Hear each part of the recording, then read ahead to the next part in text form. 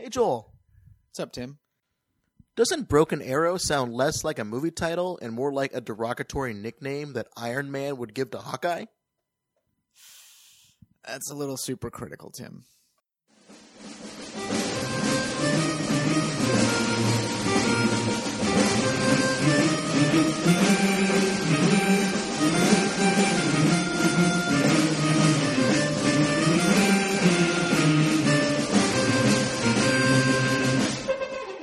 Welcome to another episode of the Super Critical Podcast, where we delve into the fun and sometimes nonsensical way pop culture and nuclear topics interact. We watch a movie or a TV show about nuclear weapons and then proceed to needlessly overanalyze it. My name is Tim Westmeyer. I am a nuclear enthusiast who has studied the history and policy of nuclear weapons and nuclear energy for about 10 years, and as a result, I can't stop myself from scoffing at the movie screen when a film does dumb things with nuclear weapons.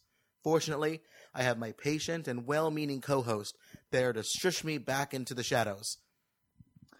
This is Joel, the well-intentioned man on the street who knows nothing about nuclear issues, and thus it makes me completely qualified to be on this podcast because I count myself as a friend of Tim's. Today, we had the absolute pleasure of rewatching from many years ago the movie Broken Arrow. Prepare to go ballistic, they tell us on the poster. This was released in 1996, one of the one of the first John Woo movies to be made for a U.S. audience. The other ones include some of our favorites, Face Off, Mission Impossible 2, Hard Boiled, and Hard Target. Like, he likes those two-name movies quite a bit. He's a man of simple tastes. Well, also written by the same guy that did Speed, a couple episodes of Justified, one of the shows you like quite a bit, as well as 14 episodes of the Nickelodeon classic Hey Dude. That's quite a transition to go from a Nickelodeon show to nuclear weapons being lost, lots of gunfights, bloody scenes, death, destruction, you know? Most of Broken Arrow... He's got a broad range, right? Yeah, well, most of Broken Arrow takes place in the desert anyway, so I would like to think that maybe Hey Dude prepared the writer for what you need to do to be able to have a nice desert movie. You know, I thought about doing a lot of preparation with the military, outside advisors, but then I thought, Nickelodeon was all the prep I needed. Perfect. So, Joel, tell us a little bit about this movie. Well, we've got an epic John Woo cast, one featuring a number of characters that certainly show up in future movies. John Travolta plays Major Vic Deakins, and Christian Slater plays Captain Riley Hale. Now, they're two Air Force partners who are co-pilots, piloting one of the, I believe it's a fictitious stealth bomber that we'll get into. And then we have a few other key folks. Samantha Mathis playing Terry Carmichael. One of my favorites, Princess Daisy from the Super Mario Brothers movie. Yes, again, another artist with broad range. We have Delroy Lindo, who plays Colonel Max Wilkins, who, if you've seen a number of mid-'90s action movies, you'll know he's definitely a common face, good actor there. And then we also have Bob Gunton playing Pritchett, who you may remember him as the Shawshank Redemption warden, who is certainly not the favorite character in Shawshank Redemption, and neither is he a favorite character in this movie, playing a financier of terrorists stealing nuclear weapons only to hold an entire city hostage to demand hundreds of millions of dollars. So, I do like to think this less range, perhaps. I like to think that this movie, that particular character, is just an alternate universe version of the Warden from Shawshank Redemption, which is my favorite movie. So, in a world, maybe it's his grandson. Could be his grandson. In one world, yeah, exactly. In one world, he's stealing money from prisons, and on the other side, he's stealing money from the U.S. federal government with nuclear weapons. Right. I would love to watch movies where Bob Gunton, just a series of movies where he steals things from people. But yeah, that's great. And don't forget about Howie Long, wonderful guy. How could we forget about Howie Long, who plays Kelly? Again, why do we need first names? Because, it's a military movie, so we'll just keep it to the last names. Now, obviously, Howie Long is the former NFL player and commentator, but a lot of people don't fully remember and appreciate his roles in feature films. This was one of his early films, I believe. I do remember as a kid going to one of his films, I'll have to look up the title, where he played a firefighter who got into an action movie. It was like he was going after that, rock Dwayne "The Rock" Johnson type action movie brand. And he was also in a movie called War Games, but it was unrelated, something from 2001. But I like to think that he channeled the War Games mythos and being a nuclear weapons. What was he special? He was some sort of search and rescue. Right, to recover the nuclear weapons, yep. But I remember this movie did pretty well. Didn't it do pretty good in the box office? It was. It had about a budget of about $50 million, which, we'll see how it does at the box office. Came in at overall $150 million if you include domestic and international box office, which, and I looked it up, I think it actually did better internationally than domestically, which I guess isn't too surprising. Woo, yeah. John Woo, he had a pretty big international following. I did look it up on my random Google inflation calculator. $150 million in 1996 would it have been about $227 million today. So $250 million, not too bad for Hong Kong director, second feature film after Jean-Claude Van Damme coming back. It's no surprise that they would have tried to follow up with that with another action movie, which we saw with Face Off, obviously, including John Travolta, amongst others. So audiences clearly enjoyed it. But what about the critics? Did they like it? Well, sometimes the people and the establishment, sometimes they just don't get along. It did not do well amongst critics. If you look at some of the kind of more contemporary rating services like Rotten Tomatoes and things like that, obviously they weren't around in 1996. But currently, if you look up the numbers, you're looking at around 50%. So, ouch. Yeah, not exactly Shakespeare, but Shakespeare with Howie Long. Well, one of the things I saw was not bad. Yeah, not too bad. Well, one of the things I saw Roger Ebert when he was had his show with Gene Siskel, they both ended up giving it 2 thumbs down.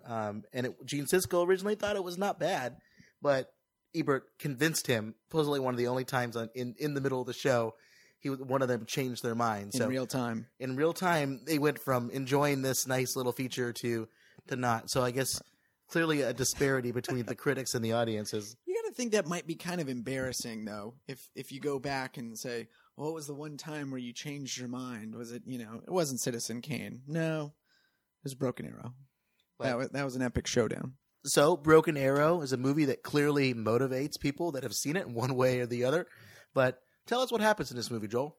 Well, at the outset, I guess I should say spoiler alert for anyone who has not yet seen the movie. Although if you've been listening to our podcast over the last few episodes, you're probably already prepared for a full rendition and run-through of the plot line. Hard to overanalyze something that you can't spoil, too. Exactly.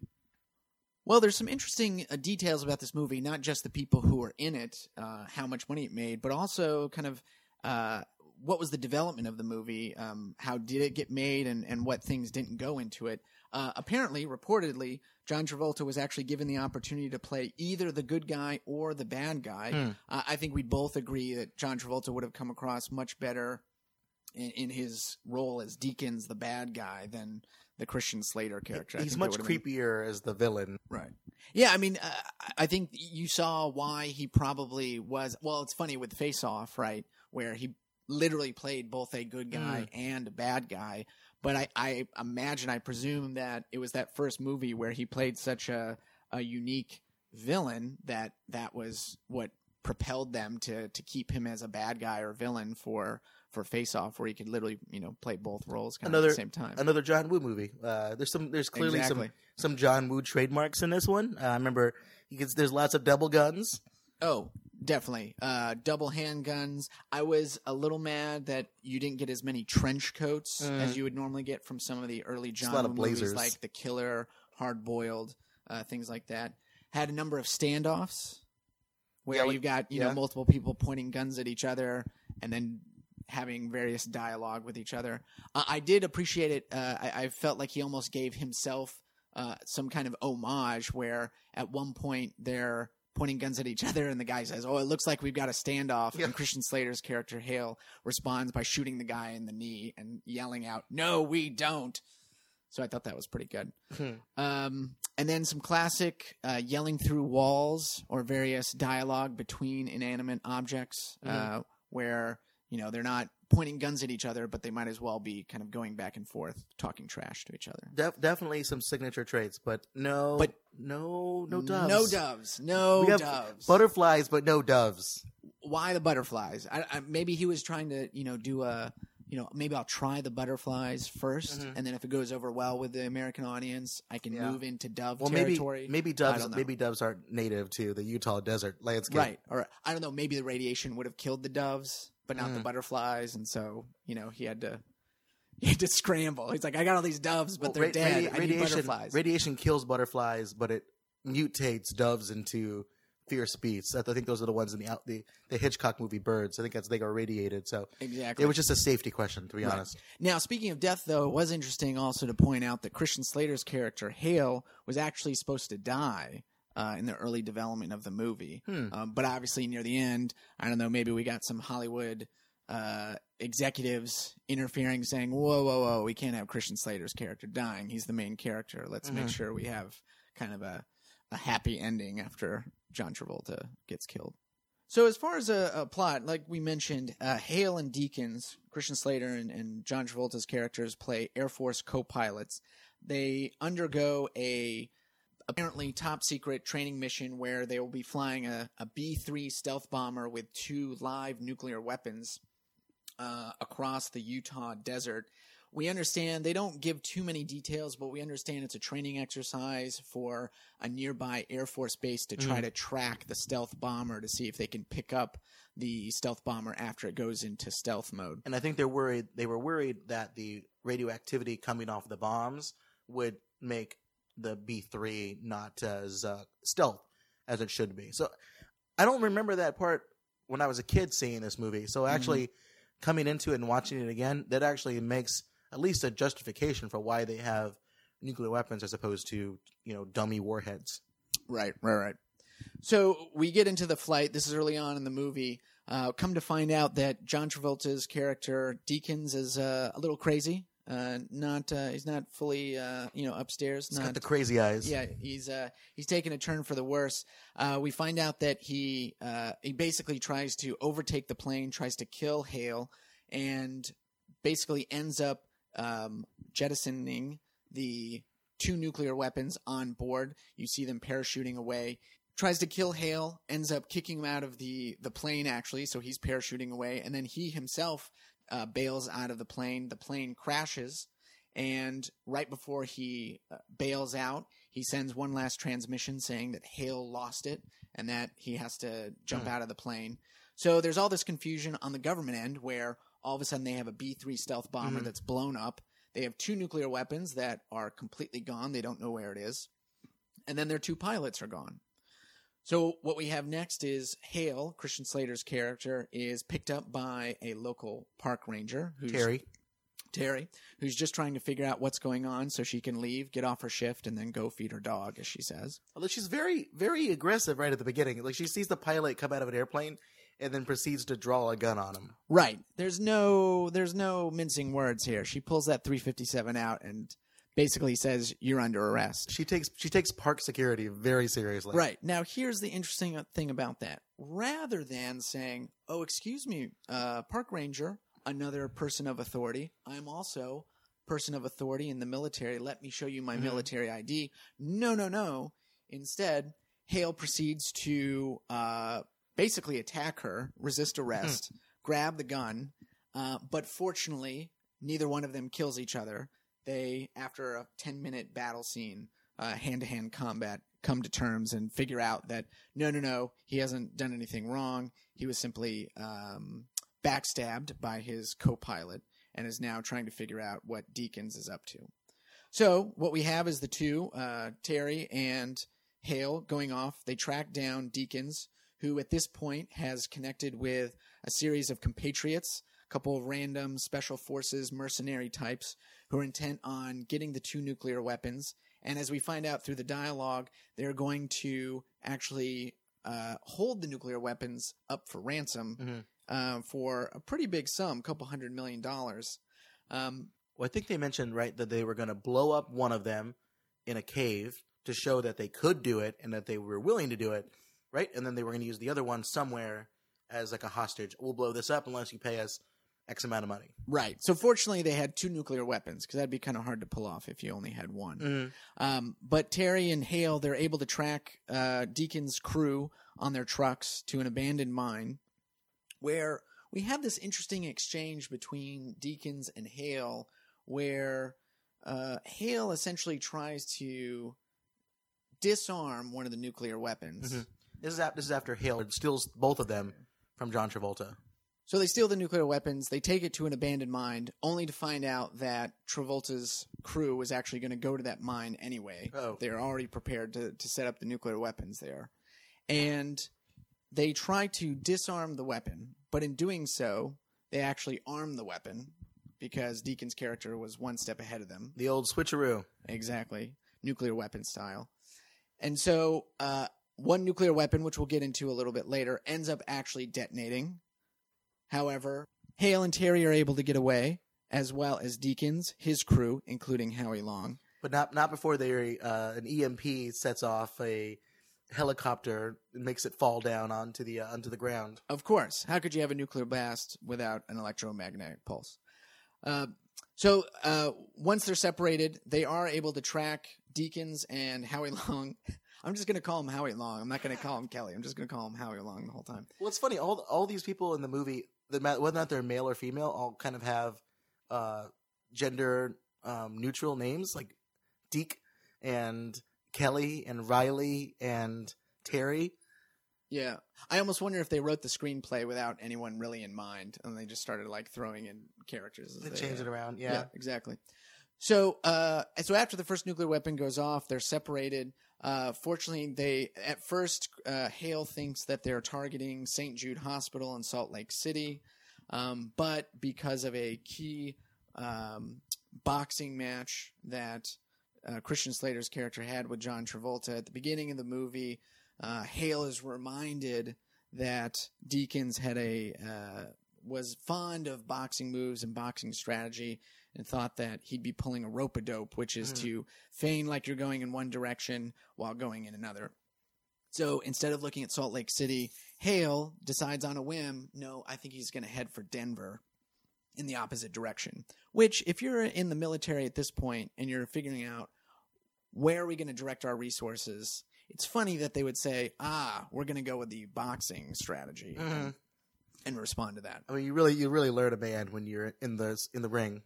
Right, exactly. It's like, we've got an entire military force ready to go, but we can only go in one direction. Also, couldn't they just see on radar where the train's going? But maybe I don't know about train radar. Right.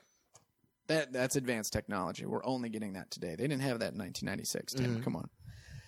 So they track them down to a train. There's an epic final fighting scene where we have Christian Slater going up against John Travolta and his chin dimple. And that thing is a deadly weapon for sure. Yeah. Ugh, they should register that. Right. And then the third and fourth helicopter destruction. Right. We were trying to keep track of all the helicopters that blow up in this film. And you said a $50 million budget. I bet about half of that went into helicopters. Probably about $20 million just went for the helicopters. I'm wondering, it was like True Lies, where they had to keep building the bridge. Maybe they rebuilt the helicopter only to blow it up again. Well, maybe if you buy helicopters in bulk, maybe you get a discount. Yeah. They're at Costco for the day. Oh, perfect. They only had 4. They're like, all right, we'll go take all of them. You can't go into Costco without buying a helicopter. Right. I mean, John Woo's probably like, are we good? Oh, no, I think we're pretty low on these helicopters, so let's just, throw in. Or maybe they accidentally, he's like, we just wanted 1. He's like, oh, I thought you wanted 3. It's like, well, okay, what are we going to do with 3 helicopters? I guess we could put some explosions in there. So. Boom. But anyway, so there's a final epic fight scene where John Travolta, he realizes that his plans, he's been caught. It's only a matter of time before the military closes in. He tries to detonate the nuclear weapon. Thankfully, in an epic scene where they both have firearms, weapons, no, they both throw down their guns and essentially finish the fight with a boxing match, because obviously that's the way to go when you're fighting over nuclear weapons. And of course, Hale defeats Deakins. Terry is able to survive unharmed. Bomb is disarmed. Flies through the air. Through John Travolta. Through the train.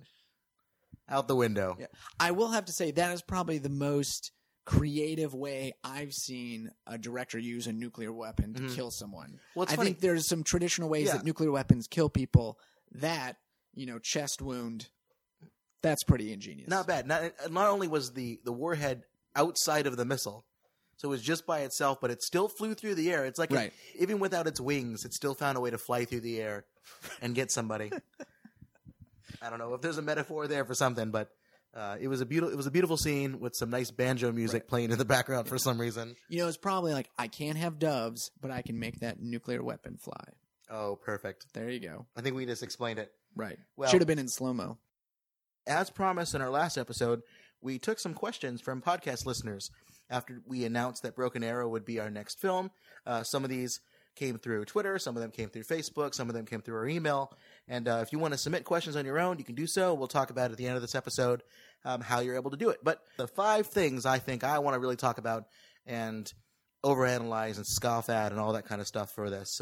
So the first one we'll talk about is military terminology, like Broken Arrow. There's a joke in the movie about this. What's more scary, the fact that this happens, or it happens so often that we have an encyclopedia and a dictionary term for it. Mm-hmm. So we'll go through that. 2, underground nuclear explosion. So it blows up in this movie underground in a mine shaft, but does it look like it's right? We'll go through. We have a lot of history of underground nuclear explosions, so we can find out how they portrayed that. 3, how easy is it to disarm and rewire a nuclear bomb? It seems like it happens in lots of movies, and in this one, it happens pretty easily. It's like hot wiring cars in action movies. It's like, apparently everyone can do it. Everyone can do 20 seconds. Everyone in movies and those kind of things always has like, I had a rough past. Right. And I can do this. 4, we'll talk about the EMP nonsense that it's in this movie. The one that knocked out the helicopter and stopped some watches and all that. And finally, we'll talk about examples of bombs falling out of airplanes when you don't want them to, and what happened when those did occur. So, one of our listeners, James, asked us to talk about the title of the movie, Broken Arrow. Is this a term that's used by the military, or just the name of a John Woo folk band or something, Broken Arrow? I think they only got an EP. You know, I don't think they got the full record deal for an EMP. An EMP. That's pretty good. So, the U.S. Department of Defense appropriated some Native American terminology to create a list of phrases and words to signify different types of accidents related to nuclear weapons. Most of this is for internal use, but it's also how the event is reported to the public. These terms are found in a couple different official documents, but the big one is called the Nuclear Accident and Incident Public Affairs Guidance. It's a DoD directive. There's a couple different phrases here that the movie does. Broken Arrow is the one that's the title of the movie. That's an accident that causes the unauthorized launch or jettison of a nuclear weapon, but does not risk nuclear war. It could include things like a fire, an explosion, the release of radioactivity, or the bomb simply falling off the airplane while it's on the tarmac. Those kind of things. So when the movie starts, the Broken Arrow piece of it makes sense, because an accident that causes a jettison of the bomb, and that's where it starts. But then the movie should quickly move to the other phrase that they use, which is called empty quiver, the loss, theft, or seizure of a nuclear weapon. Another phrase that they have in the terminology set that's kind of fun, dull sword, a nuclear weapon that is damaged but did not go boom. So something that's broken. Is that the technical term? Yeah. Tim? Not go boom. It does not go boom. It did not explode. It's broken. But I can see the radio. I can see the radio chatter. It's like, can you confirm? Boom? No boom. No boom. All right, good. Bent spear is another one. That's a damaged nuclear weapon without harm done to the public or has any sort of risk of detonation. This is one of the most often occurring one. It's usually during training exercises or transport. Again, falling off the bomb rack, falling out of the airplane, someone hitting it with a hammer on accident. These things happen quite a bit. And one of the last ones I want to talk about is fated giant. And that's a malfunctioning or damaged nuclear power reactor, usually a military one. Just thought that's kind of a fun one. But if you don't like these terms and you think they're boring, you can spice it up a little bit. You can add a prefix to it. Ooh. You could say pinnacle, which makes the incident immediately reportable to the chairman of the Joint Chiefs of Staff. Very serious. These are one of the big ones. Pinnacle. Okay. And you can also add nuke flash, NUCFLASH. It's the unauthorized deployment or detonation of a nuclear weapon that could possibly lead to nuclear war. So very, very, very serious. Wait, so you'd make it Pinnacle, Broken Arrow? So the movie starts as a broken arrow when the recovery team doesn't know yet that the nuclear bomb has been stolen. But then it evolves into a pinnacle empty quiver. But that doesn't sound as cool. Okay. It still sounds better than what Tom Arnold called a bright boy alert in True Lies. But right. It would be a pinnacle empty quiver because it's something that is really serious, that it's clearly that someone has stolen something. Right. So it would be reported to the Joint Chiefs so they can coordinate a military-wide strategy. But it's something that a bomb was lost and then clearly indicated to be theft. So then you have to move on to the next steps there. Maybe they ran out of characters on the posters. So it's like, well, we have Broken Arrow. We could throw the Pinnacle in, but we just don't have the budget for it. We're capped at $50 million. I'm sorry, John. Well, it's like it's like a telegram. They pay by the type there. Look, you could cut designers. You could cut the number of butterflies down by half, but I don't think that's gonna show your artistic vision. It wouldn't work well. So the vast majority of incidents within the U.S. Nuclear arsenal history have been broken arrows and bent spears. For example, according to a formerly declassified document that was a FOIA request by journalist Eric Schlosser, he's the author of Command and Control, a book that we quote quite a bit. It's a 245-page document called The Accidents and Incidents Involving Nuclear Weapons, Summer 1957 to Spring 1967. There were hundreds of broken arrows and bent spears, mostly minor reports involving a bomb falling off a loading rack or a missile catching fire, or even one time a weapon rolling off the side of an aircraft carrier into the ocean. Minor, but minor relative to the idea of a bomb going off somewhere. So, because, these are weapons and that are very dangerous, but they're still things handled by people. Falling off an aircraft. I think the term for that is just whoops. Whoops. No, I'm sorry, pinnacle whoops. Pinnacle whoops. I believe that's what they thought about that. Maybe they changed. I want a T-shirt that says Pinnacle Whoops. But another source on this, Chuck Hansen's 1988 book, U.S. Nuclear Weapons, The Secret History, he documented about 32 cases of broken arrows from 1950 to 1980. So in that 30-year period, he had about 32 cases. Other people say it was even as high as 65 between 1945 and 1989. About half a dozen or so U.S. nuclear weapons went missing and are still missing. We'll go through a couple of those different examples. I'm sorry. Could you just repeat that? Half a dozen or so U.S. nuclear weapons went missing and are still missing. All right. Well, when incidents do occur and the military needs to notify the public, similar to this movie when they were talking about whether or not to let people know about it, well, the Air Force has a procedure that they call Moist Mop. That's their code name for don't scare the locals during a nuclear cleanup. Secrecy outweighs transparency in these cases quite a bit. The second thing that we should talk about is the first nuclear bomb that went off in the movie, the one that was triggered by Christian Slater pushing the code too many times that was incorrect, and then it eventually disarms the missile. But turns out the old switcheroo, it actually armed the missile. This was supposedly done underground with no radiation leak, as evidenced by the still alive butterflies. This is a convenient way for covering up the incident, but is it that easy to actually seal off a nuclear explosion underground? Most of the nuclear tests conducted by the United States, and all of them since the 1963 Limited Test Ban Treaty, once that treaty banned the testing in the atmosphere, were conducted underground. So the first one of these underground tests occurred in November of 1951 at the Nevada test site. Well, the goal for scientists and military personnel that conduct these underground tests was to measure performance of the bomb, such as the yield, but without releasing any radioactive elements into the air, which would quite upset the American public and the international community, which had grown very wary of fallout from the hundreds of atmospheric tests, or those done near the ocean surface. But what usually happens in an underground test, which can occur either in a vertical shaft that you drill into the ground, or in a horizontal tunnel that's built into a mountainside, those are the two ways we usually do underground tests, is a nuclear detonation will vaporize the closest rock that's right around where the bomb is detonated, and then when it's underground in a vertical shaft, what is called a subsidence crater can form on the surface, even though the explosion took place underground. So when you look at satellite images of most of the underground nuclear tests, you can go on Google Satellite or Google Earth and check this out. It looks like craters.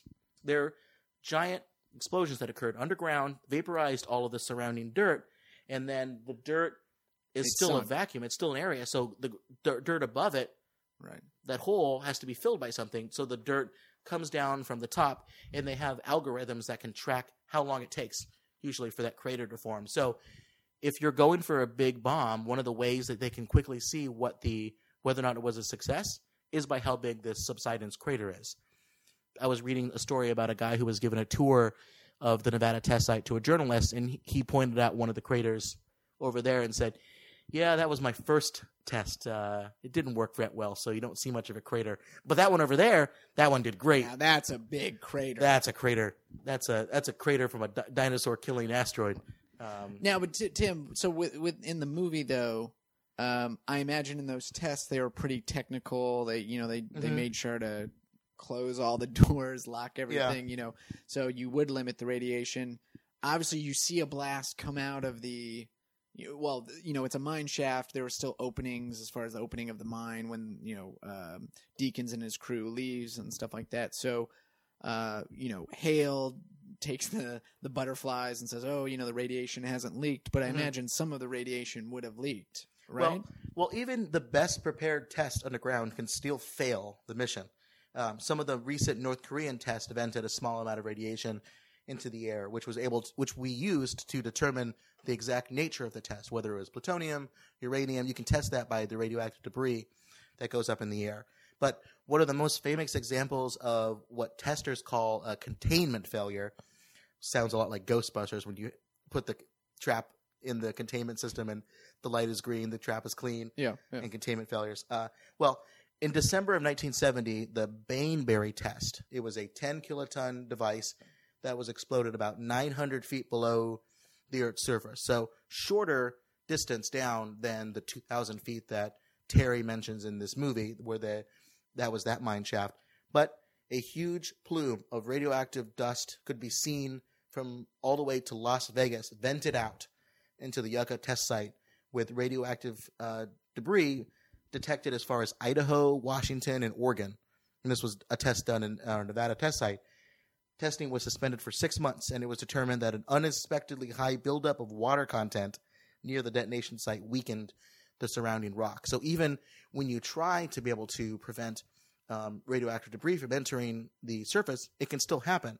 So when that bomb goes off and you see explosions coming out of the entrance as well as out of where they were really far away, Terry and Riley, where they were by the river, clearly something leaked out that's going to go somewhere, whether it be radioactive debris, other things attached to the radioactive material attached to the particles in the air. It seems like it'll get out somewhere. So when they say at the end of the movie that it's just an earthquake, and that's the plan, that's the message they give the public, it seems like it would be able to get out.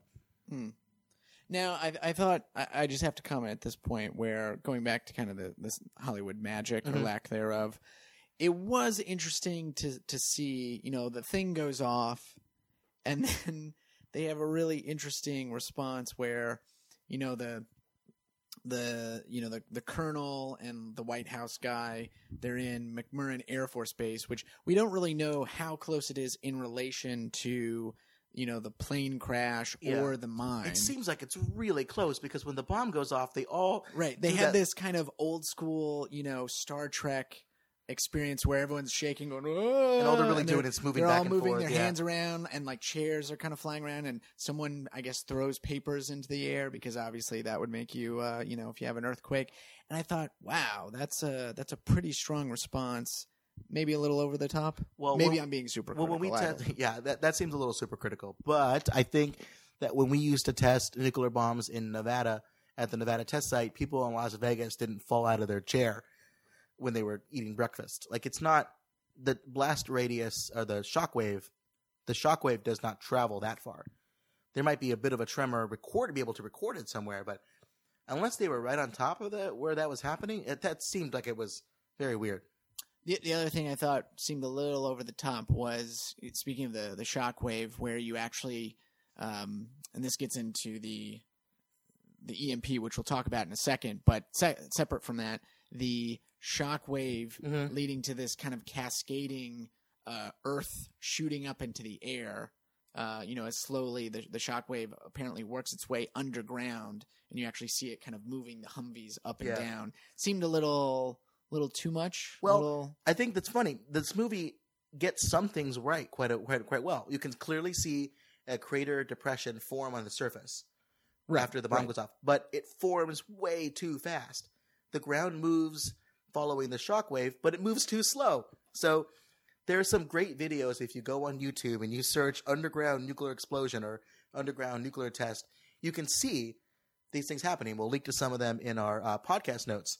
You can see a bomb. You'll hear the countdown, and then it will happen, and you see a shockwave fly hundreds of feet, almost miles, very, very quickly. But the crater takes a little bit of time to form because it takes time for it to come down. Now, an underground nuclear test is not as iconic as a mushroom cloud in the air, but it's still pretty powerful. So they do an interesting job with this movie. But on the flip side, you can clearly see a fireball explode out of the mine surface. There's an escape path that our heroes take. Means there was probably some sort of amount of radiation that leaked into the air. Not easily something that could be covered up with the earthquake excuse. So there was even a trend in the Cold War, mostly in the Soviet Union, but definitely took place in the United States as well, of developing what the countries called peaceful nuclear explosions. These were devices for civilian uses, such as mining operations. Probably not what Christian Slater, though, had in mind with that mine shaft, but also used in dam building, although we're not drinking that water, I hope.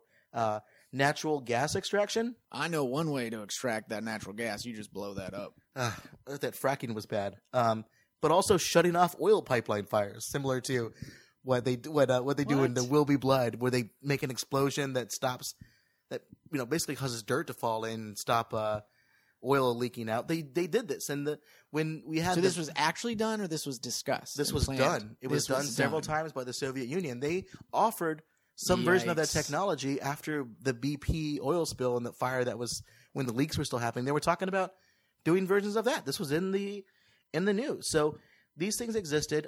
India, when they first tested in 1974, claimed their bomb was a peaceful nuclear explosion.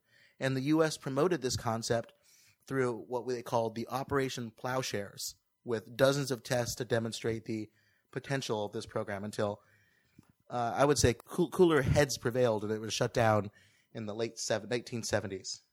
So I also find this pretty funny. The movie comes out in 1996. It's the same year that the Comprehensive Nuclear Test Ban Treaty opened for signature. This treaty outlaws the test of nuclear weapons in any atmosphere, above ground or below ground, and it uses what's called a layered international monitoring system, which has over 300 seismic, hydroacoustic, infrasound, and radionuclide monitoring stations to verify whether a nuclear explosion has taken place anywhere in the world. So there are 170 seismic stations that transmit data instantly once a explosion takes place somewhere to CTBT headquarters in Vienna, and they've gotten very good at telling the difference between nuclear tests underground and earthquakes. So the U.S. probably could cover it up back in 1996 in movie land, but they wouldn't be able to do that anymore. This data is sent over immediately, and they'd be able to figure out that a bomb actually went off, because they can tell the difference between an earthquake and a nuclear bomb, especially at the megaton yield of the bomb in the movie. So you're saying, like, in a matter of minutes, State Department, White House would already start getting calls from various countries around the world. Very angry phone calls. There should be an angry phone call montage in this movie. How could you let an angry, crazy John Travolta out loose? I mean, what were you thinking? The third thing we should talk about is a running theme in action movies with nuclear weapons. Can the hero disarm the warhead as a clock is slowly ticking down to zero? Or how does a villain arm the nuclear bomb with a countdown timer in the first place? Why do these things have countdown timers? Well, Deacon seems to know everything about arming sequences, but how does he seem to know that? It's very unlikely that an Air Force pilot would know how to do any of this.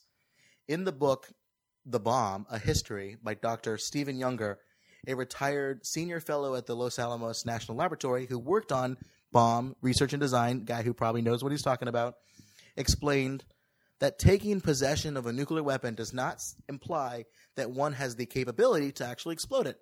In contrast to what is shown in movies, nuclear weapons do not have a red button on their side with an LED display counting down the seconds until detonation.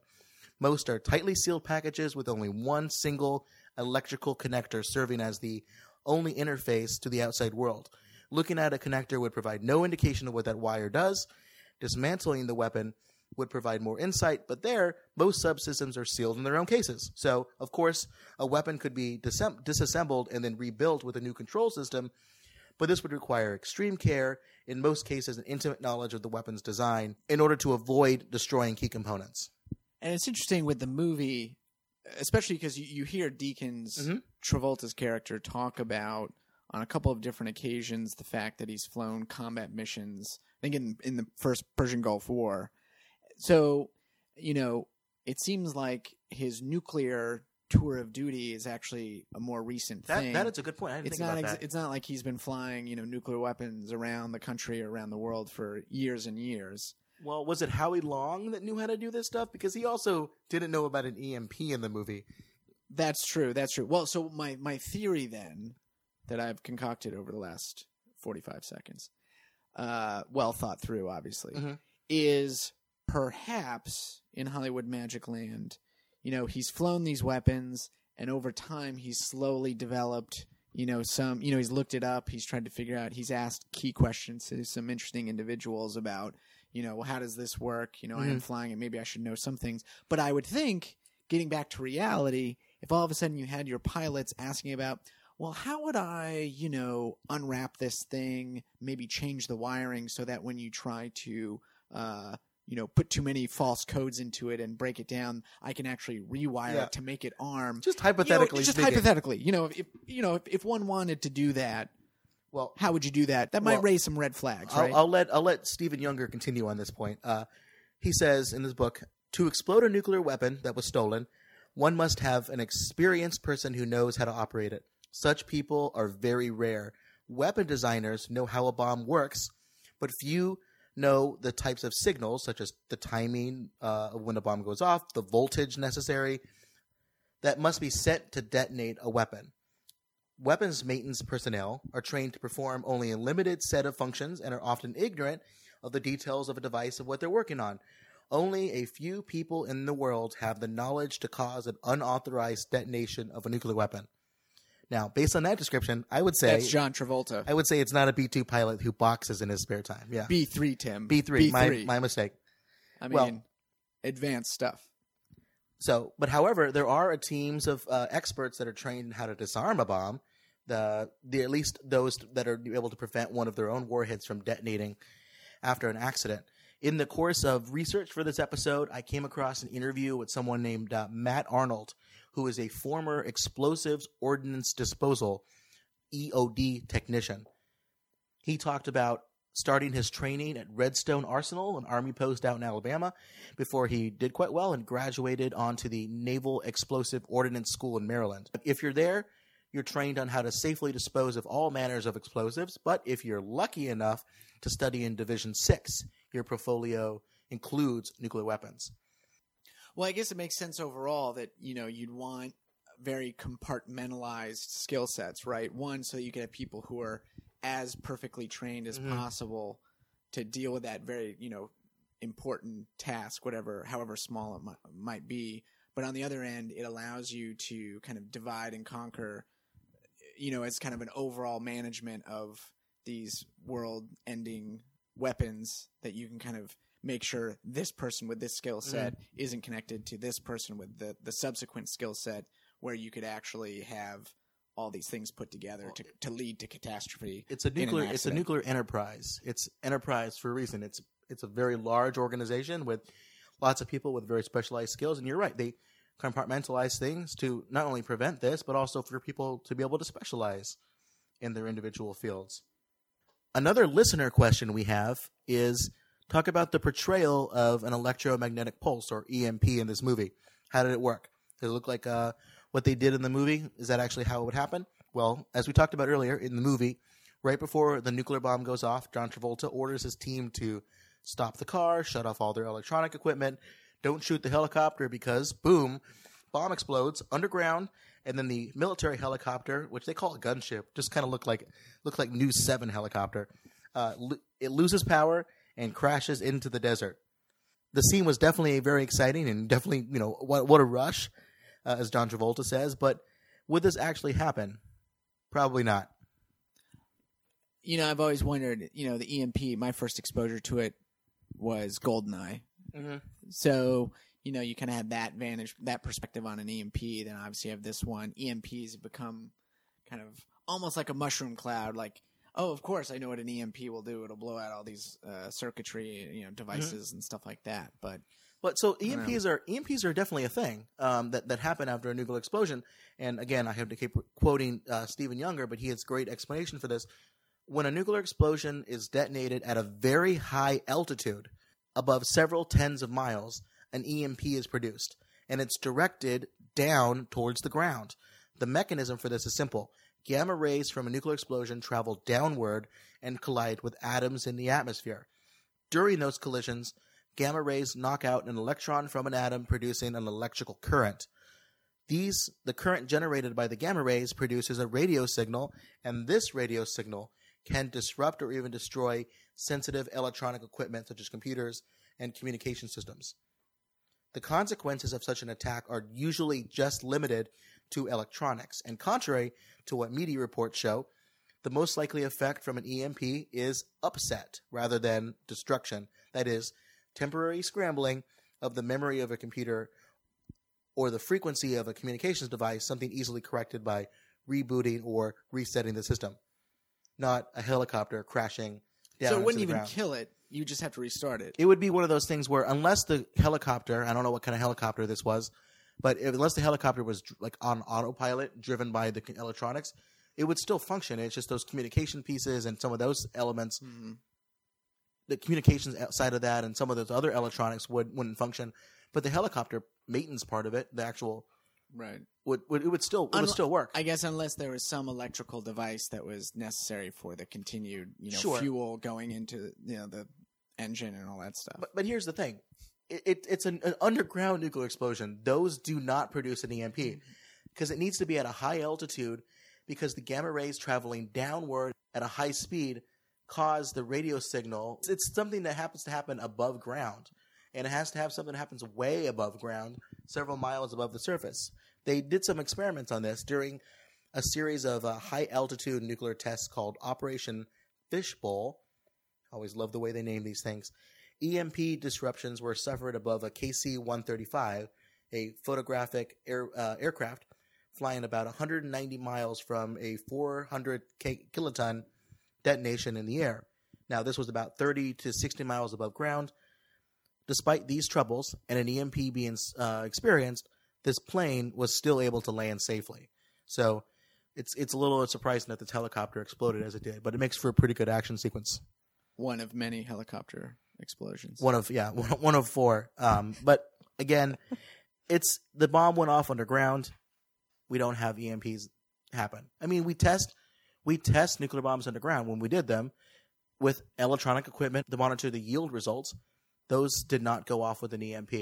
So EMP is one of those things that happen in movies, but it's not something that would happen in this one.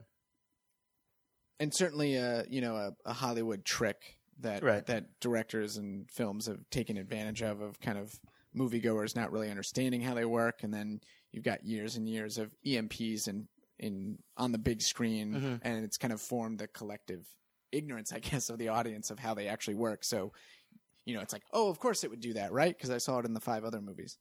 Well, let's start to talk about some of the things that the movie might have gotten right.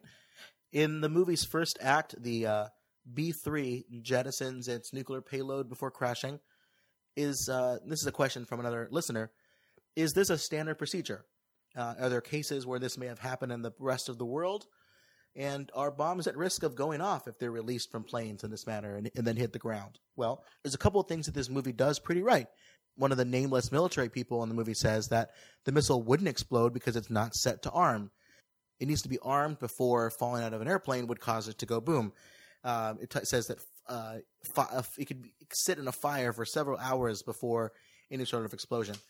Now, the more modern nuclear weapons in the U.S. arsenal are designed exactly to do that because they used to be very sensitive to shocks, or they were worried about a lightning strike hitting a bomb casing, setting off the conventional explosives to be able to, which is used to cause a nuclear explosion, but starting that off by either dropping the bomb or through a lightning strike. So they've built bombs to be safe, and it takes a lot of work to be able to do that. And there's 3 interesting stories that I wanted to mention and examples of when airplanes jettisoned their bombs in the course of history when they probably didn't want to. So bear with me here. The first case of a major broken arrow was in February 1950 when a B-36 flying between Texas and Alaska during a training exercise had to drop its payload when the plane iced up and was going to crash. But fortunately, the weapon, which was an Mk4 bomb, had its plutonium-uranium core replaced with a lead dummy. So it was an actual core inside of it. But the bomb's conventional explosions went off once the bomb was jettisoned out of the plane and had dropped to 5,000 feet. So we used to have them on automatic timers. Once they dropped to a certain altitude, they would explode. And this one happened. But this was the age when the core was not stored inside the bomb itself when they were inside the airplane. That would eventually change, but not in this case. In the second example I want to show it's what's called the Mars Bluff incident. It happened in March 1958 at about 4:30 p.m. near Florence, South Carolina. A B-47E Stratojet was having some trouble with its bomb door. A light warned the captain that the door was not secure, so he ordered someone to go back and try to pull the locking pin, which would prevent the door from opening. However, the crew member who was sent back wasn't familiar with the bomb door, and while trying to climb up over the bomb to look for where this thing was, accidentally pulled down the emergency bomb release handle. Whoops. The bomb dropped to the floor of the plane, and because it's really heavy, through the plane. The bomb landed right outside of a house, on top of where, just moments before, 2 little girls were playing in a playhouse outside. Fortunately, the Mk6 nuclear core of this bomb was not installed in the bomb in the airplane. It was stored near the bomb bay. Otherwise, the bomb would have issued a 30 kiloton yield instead of just a conventional explosion, but it still resulted in a crater 75 feet long and 35 feet deep. Surprisingly, though, it was a miracle. No one died. People were hurt, but no one died. But it was a pretty scary situation there. Well, that's the interesting. We're talking about compartmentalizing. Like, the guy flying the plane doesn't really know how the bomb doors even work, let alone like arming the thing. Like, it's different. I mean, people have different missions when they're on these flights, and this one wasn't meant to be it was moving and transporting the bomb from one place to another. It wasn't. Yep. It wasn't during wartime, or at least it wasn't a wartime mission. Another famous example that I want to mention is the Goldsboro incident. And this happened near Faro, North Carolina, in January 1961. A B-52 loaded with 2 Mk-39 thermonuclear bombs took off on something what they used to call then a coverall mission. This was when the plane would fly for 24 hours straight in case the USSR decided to first strike and take out the military airstrips. There'd at least be a bomb in the air that could perform its mission. Well, when an issue arose during refueling during this 24-hour mission, the right wing of the B-52 exploded. It forced the crew to bail out, and before the plane eventually snapped into pieces in the air. The bombs were newer designs that were sealed shut, meaning the nuclear core was already inside the bomb, unlike our previous 2 cases. However, some other safety features were included, such as arming pins that needed to be pulled at an exact sequence in order for the various internal components to work and set off the bomb. Well, when the plane broke apart, one of the bombs fell out of the plane. The arming pins were connected to a wire so that when the bomb falls out of the back of the plane, they're pulled in a certain order. It's how to indicate that they're actually happening. So when they fall through the door, if they were to fall straight out of the plane, like the previous cases, they wouldn't be pulled in the right order. Well, the bomb fell at just the right angle, so the detonation sequence was initiated as the bomb parachuted just by down. Falling at a particular It direction? fell out of the back of the plane. The plane broke into pieces, and it fell at the angle that it needed to. So as it parachuted down to the city, it was armed with those various detonating sequences. all of the steps for the bomb to explode were met, except for one. The arm safe switch had not been set to arm during the flight. What would have been required to do this would the radar operator would have had to pull a knob on their control panel to set it from safe to arm. That bomb was found buried 18 inches into the ground. Now, the other bomb that was there fell out of the same plane, but it was still attached to the bomb rack. So the arming sequences didn't happen. The pins weren't pulled. So the detonation wasn't started. But the broken pieces of the bomb and some of the thermonuclear core, when it fell to the ground, they couldn't get it out. So they left it. They buried it under concrete and other pieces. And supposedly the arming switch on that second bomb, according to some accounts of this, somehow got turned to arm during the crash. So that first bomb going off, it was fortunate that the radar operator hadn't earlier been playing around with the knobs and set it to arm. Right. But supposedly the second bomb was set to arm. That may have been just the way the switch was pulled when it hit the ground, but it's hard to tell. But if you're feeling adventurous and you're in the area, you can go visit where the first bomb hit the ground. If you go there, there will be a plaque on what they call the nuclear mishap. It will read, B-52, transporting 2 nuclear bombs, crashed, January 1961. Widespread disaster averted. 3 crewmen died. And how close was that to a population center? Very close. It would have been a nuclear bomb explosion that would have set radiation up and down the East Coast. Up and down the East Coast. It would not have been a pleasant experience for anyone there. Again, though, these are definitely older bomb designs, but they show how dangerous flying with them can be and the amount of precautions that go into keeping them safe. The bombs in the movie are a more modern creation. In the movie they call it the 83. This is actually the B-83. It's a variable high-yield gravity bomb dropped from airplanes. It first entered the U.S. service in 1983. Its maximum yield is 1.2 megatons. It's our largest gravity bomb in the arsenal when it was around. The display in the movie on a little computer display said that it was between 1 and 2 megatons. 2 might be a little bit high, but the other parts of it, they seem to get pretty right. That same display says that it was around 14.5 feet long. The sites that I have said it's about 12 feet long with the missile, the whole bomb itself that's dropped out of the airplane.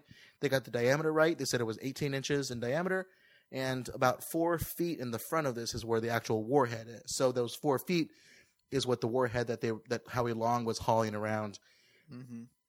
It's about the whole package, 2,400 pounds total. So takes a little bit of effort, but not the warhead itself, but the whole bomb package.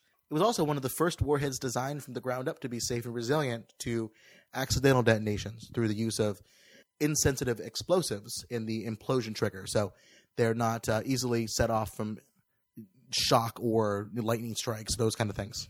So that's one of the more unusual elements of this movie. Definitely a Hollywood action movie, but they actually get a lot right when it comes to the actual depiction of the nuclear weapon. There was some effort put into the research on this. Right. I mean, typically, it's like, oh, we got to add some glitzy lights or, some technology. Well, here the and warhead there to itself make it cool. I don't know what an actual B-83 warhead looks like.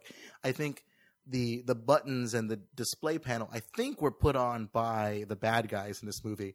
I was joking during the movie that the size of the buttons, which are great for the audience to be able to see what number they're pushing, right. The whole thing looks like the kind of remote control that you buy your grandmother who can't see very well, like those size giant buttons. Well, I was thinking more of like when you got old enough where, you pressured your parents to give you your own landline phone, and you can go to like Walmart or something and get that oversized buttons for the phone or whatever. It reminded me of that. But so I think that was added on for the circuitry that the Deke put on there. Right. So that's not what they actually have on there. But what these bombs, the B-83 does have, is they have permissive action links. These are the PAL system that they put into place. They're usually 6-digit codes with 1 million possible combinations. Then they also have what they call a limited try function, as they had in the movie. It permanently locks the weapon if the wrong number is entered a certain number of times. Although it doesn't make any sense that Deakins can rewire the PAL to arm the weapon, since that would defeat the very purpose of having a PAL. But he was just asking questions, to the guys who were doing the circuitry. It's like, hey, wait a minute, just random question, random hypothetical.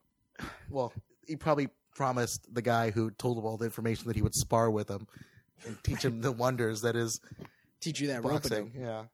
The interesting thing about these bombs is they can explode when they fall out of an airplane, when they're usually dropped out of an airplane. They can explode however you want them to. They can detonate in free fall. They can make contact with the ground after gently landing with a parachute and then explode. They can do air burst, ground burst. For example, this is something I didn't know about until doing the research. The term for this is called lay-down delivery. This is where a bomb is on a timer once it hits the ground. It's used to be more effective while hitting hardened targets such as like a submarine holding pen or hit buried targets with a shockwave. Maybe, just maybe, this is what Deakins was able to rewire, but still it requires the bombs drop from an airplane at a high altitude. So it would drop, it would parachute down, and then it would literally just land softly to the ground. And then be on a timer and then go, yeah. Interesting. But sounds so nice. Take a nice nap with the lay-down delivery. But the bombs are loaded onto the B-83. They're loaded onto different aircrafts over the course of the history of the bomb. They've been on B-52, the B-1, the B-2.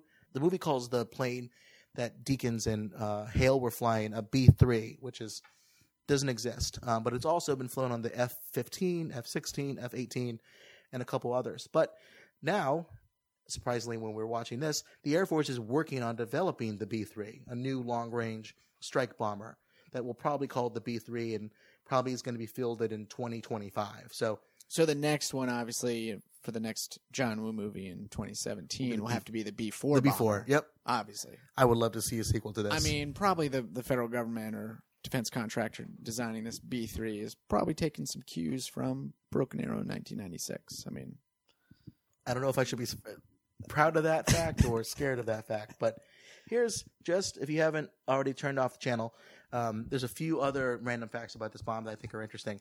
It was also one of the first considered originally to be part of the George W. Bush administration's robust nuclear earth penetrating program. These are what's colloquially known as the bunker buster bombs. These are ones that you would launch from an airplane and hit a hardened target or a bunker underground. Usually they would say Saddam Hussein's WMD cache would be hidden under the ground, and you need a bunker busting bomb that can penetrate into that area, not break, and then be able to explode. The B-83 was also considered to this, along with what eventually was used, the B-6111. Today, the B-83 is likely to be scrapped in favor of a more advanced version of the B-6111 bomb. Also, the B-83 bomb and that bomb package is often used in real life in warhead simulations and studies about asteroid impact avoidance. So when an asteroid is coming to hit the world and we talk about using a nuclear bomb to stop that, often the B-83 is used to knock the asteroid off course. Probably a half dozen of them or so, but that's usually what it's used for. And I'm sure we'll talk about that at some point in Armageddon if we ever get to that one. Once we start our Michael Bay podcast, we could have a field day with nuclear issues. You can host that one, Joel. I think it's interesting. So after all this stuff that we just talked about, there's a mixed record about what they've done in terms of making the movie portray nuclear things correctly or incorrectly. I looked up a picture of what a B-83 bomb looks like from the outside, and the images that they show in the movie are really close. Almost identical. And they didn't, even though that they put all this effort into it. Joel, why don't you read this quote from Entertainment Weekly from 1996? Right. So the reviewer said, quote, "Even the nukes seem weirdly innocuous. They're thin, featureless mini rockets that look like props in a junior high play.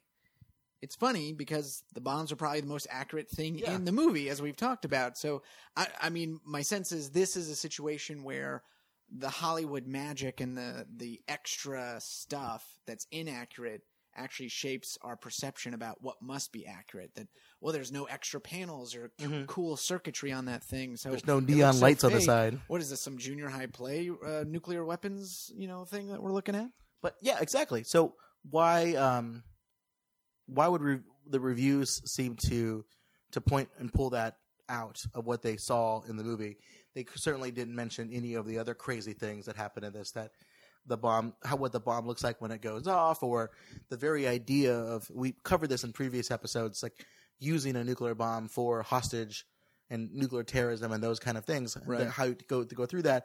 No, what they were focused on was what it looked like, and it looks like what it looks like, and it didn't look cool enough. It didn't look basically. Cool. So what would this reviewer do if some DOD official was, here's actually what they look like? It would say this is boring. It doesn't look like we think it looks like in True Lies. At least the True Lies one. It look like a snow cone machine? Water heater? Well, I just think it's interesting, the disparities between what media people may expect nuclear bombs to look like and actually what they look like. So I will give John Woo and his team some props on their props for actually having the bomb look like what it looks like. So those are the nuclear points that I wanted to talk about. But it's still a movie, and Joel, as the resident movie guide here, why don't you lead us a discussion here about what you thought about the movie as a movie? Yeah, I think it's worth noting that, it's obviously, a Hollywood action movie. No plot is going to be perfect. There are going to be some, give and take. All right, we'll give you that the characters decided to go this way when they obviously could have gone a different direction and cut out 20 minutes of the back and forth. But I was surprised, we talked about this kind of at different points in the movie, how well the movie held up since 1996. I thought there's some interesting plot holes, plot craters, perhaps, where, for example, you had Christian Slater's character. He tries to short circuit the first bomb and ends up starting the timer. Mm-hmm. And then they say, well, let's bury it, or take it down deep into the mine to let it go off. And, Tim, you actually pointed this out as in real time as we were talking about it. We hadn't even planned for this. We thought, wait, well, if one was going to go off, why not take the second one down there and put in the code, do the same thing, start a timer so they can't steal the second one and get out before the first one detonates? That would clearly take care of both problems, obviously with a big explosion. But if one's going to explode anyways, you might as well take advantage. Yeah, you take the other one out of commission by arming it. Now it looks like John Travolta was able to have another code to disarm it, and then that's when he took the timer from 25 minutes to 13 minutes. Right. But Christian Slater didn't know that. Right, exactly. Seems like the guy's pretty smart. They should have done a version of that, or I don't know, hit it with a rock or something would have worked pretty well too. Right. And I don't know. I guess there are a few other things like the government response. Mm-hmm. That's one thing I always look at in these movies, whether it's nuclear or otherwise. If you have some kind of broad catastrophe or disaster, movies and the director, the creators, they'll always talk about how because they want to take a large disaster but really break it down to the individual stories of individual human interactions, and it's a story about a father and a son, or a husband and wife, or something like that. But in these situations, it's you have live nuclear weapons, and at a certain point, that they have been stolen.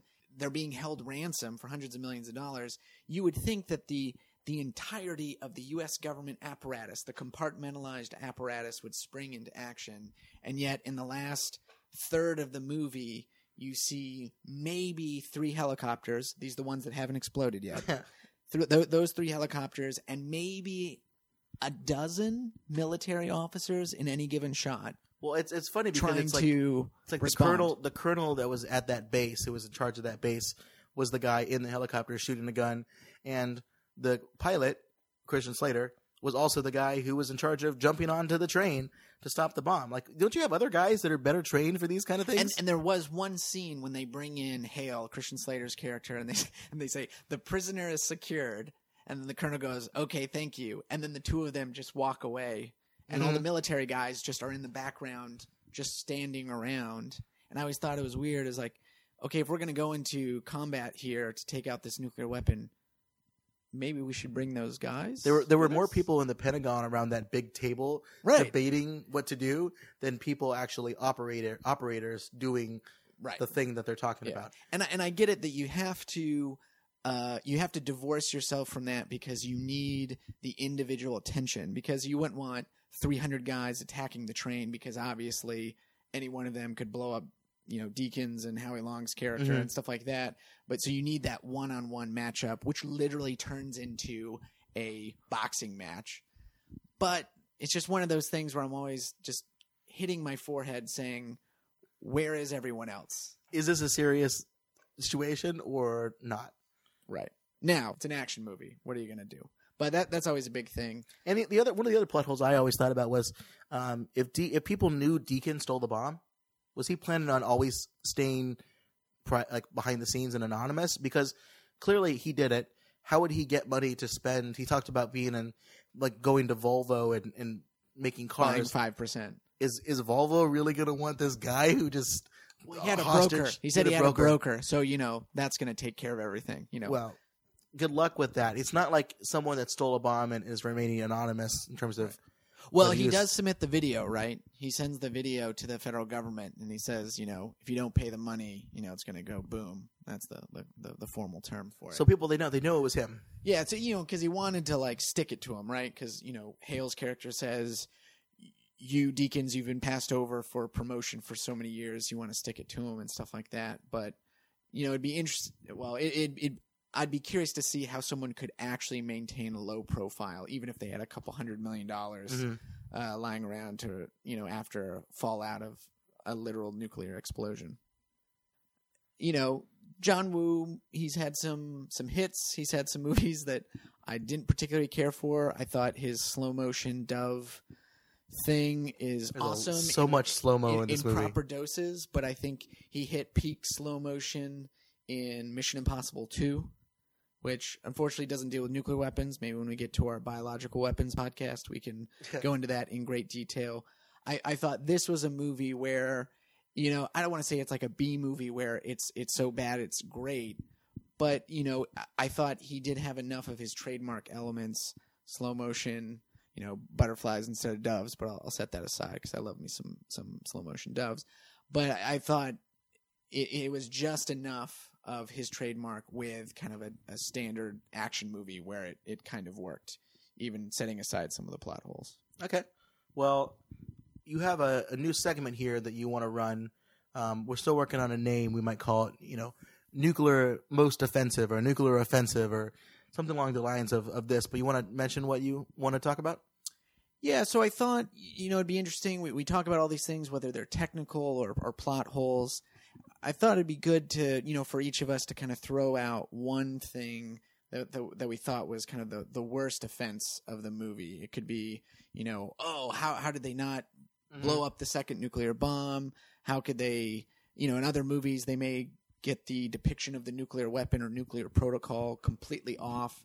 And so this is our chance to highlight what's the one thing that really hits the... What was most offensive to us. Right. What was most offensive to us. So, Tim, what do you got? Anything that really strikes? Obviously, we thought the nuclear weapon was pretty accurate. Yeah, it was... I mean, the bomb looked like what it was supposed to look like. I think the biggest thing for me would be when they blew it up underground. They tried hard in terms of the imagery looking correct, but that shock wave traveling too slow and the crater being created so quickly and that EMP going off from underground, blowing up that helicopter and sending it down. That, to me, was probably the biggest offense. I think that gives a bad impression to audiences about what nuclear weapons do and what they look like when they go off underground. And I think it does disservice to all those who went into this John Woo movie looking to be educated like a documentary. I think people came away with this knowing less about nuclear weapons than they did going in. And that's just something I can't tolerate. Just think about what if John Woo did the PBS documentary. Like Ken Burns was sick one day. And so they're like, John, Ken is out sick. We need some help. Can you work on this? Well, what you'd have is, you'd kind of have like the banjo playing in the background, and you have the panning of the photos, but they'd be in slow motion, so they'd be even slower than they already are. I think if you take Civil War documentaries and you add lots of slow-mo, I think that's closer to what you'll get with a John Woo documentary on nuclear weapons. Just throw some doves, give them some sunglasses and trench coats, and it'll be great. For me, I've already kind of foreshadowed it with my mention of the government response. I think I'm going to give it to that. I just love the individual performances of Christian Slater and John Travolta. John Travolta, you could tell he was enjoying just being a bad guy. Lots of close-up eye acting by John Travolta. Right. And you could tell he put a lot of thought into how he would smoke his cigarette. Just a lot of very specific, intentional action. He's like he's always giving the peace sign while he's smoking a cigarette, which might be the irony. The irony, is someone stealing a nuclear bomb. And he put hours into that prep. Very good. Okay, well, now this makes sense. But the one thing I really think was the worst offender for me was, just the disconnect between, what's going on the ground and that, that random faceless Pentagon room where you had literally 35 generals. And, we all know the action movies where there's 30 guys with generals' medals and stuff like that sitting around, and they're just on a conference line. And then their sole mission is just to clap at the end when the bad guy gets stopped. You didn't even have that in this movie. We didn't get this. They were so shut out of the movie. I thought their only role was to kind of be a transition point between one action scene to the next so that they could provide the audience with background on, if this bomb goes off, this is how many people that are going to die, or, oh no, we got to talk to somebody. But that's not a John Woo movie. The government doesn't exist in the third act of a John Woo movie. It's just the main stars and what they do on or off trains at high speeds. Yeah, I mean, if they're out in the ocean somewhere or something like that. But I just felt like, if they had any sense of where they might be going, it's not like you can't send whole units to two different directions. You could still go after Salt Lake City and also Denver at the same time. You would think so. Well, that's why they should have, if they called it a Pinnacle Broken Arrow, they would have gotten the attention of the Joint Chiefs. Otherwise, right now, it's just some low-level training exercise. Right.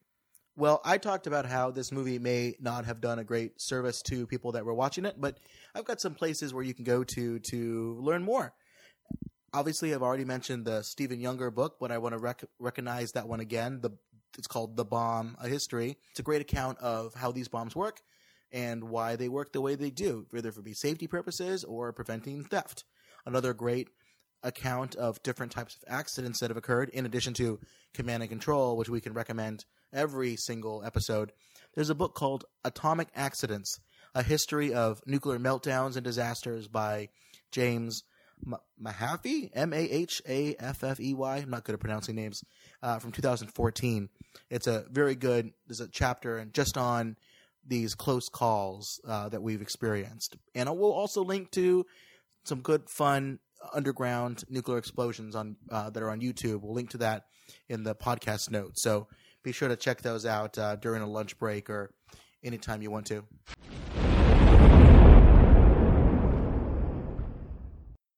Thanks for listening to another episode of Super Critical, the Nuclear Movie Podcast. If you have any suggestions for future episodes or guests you want us to have come on, or just want to tell us what we got wrong in this episode, there are a couple ways you can do that. We are on Facebook.com/supercriticalpodcast.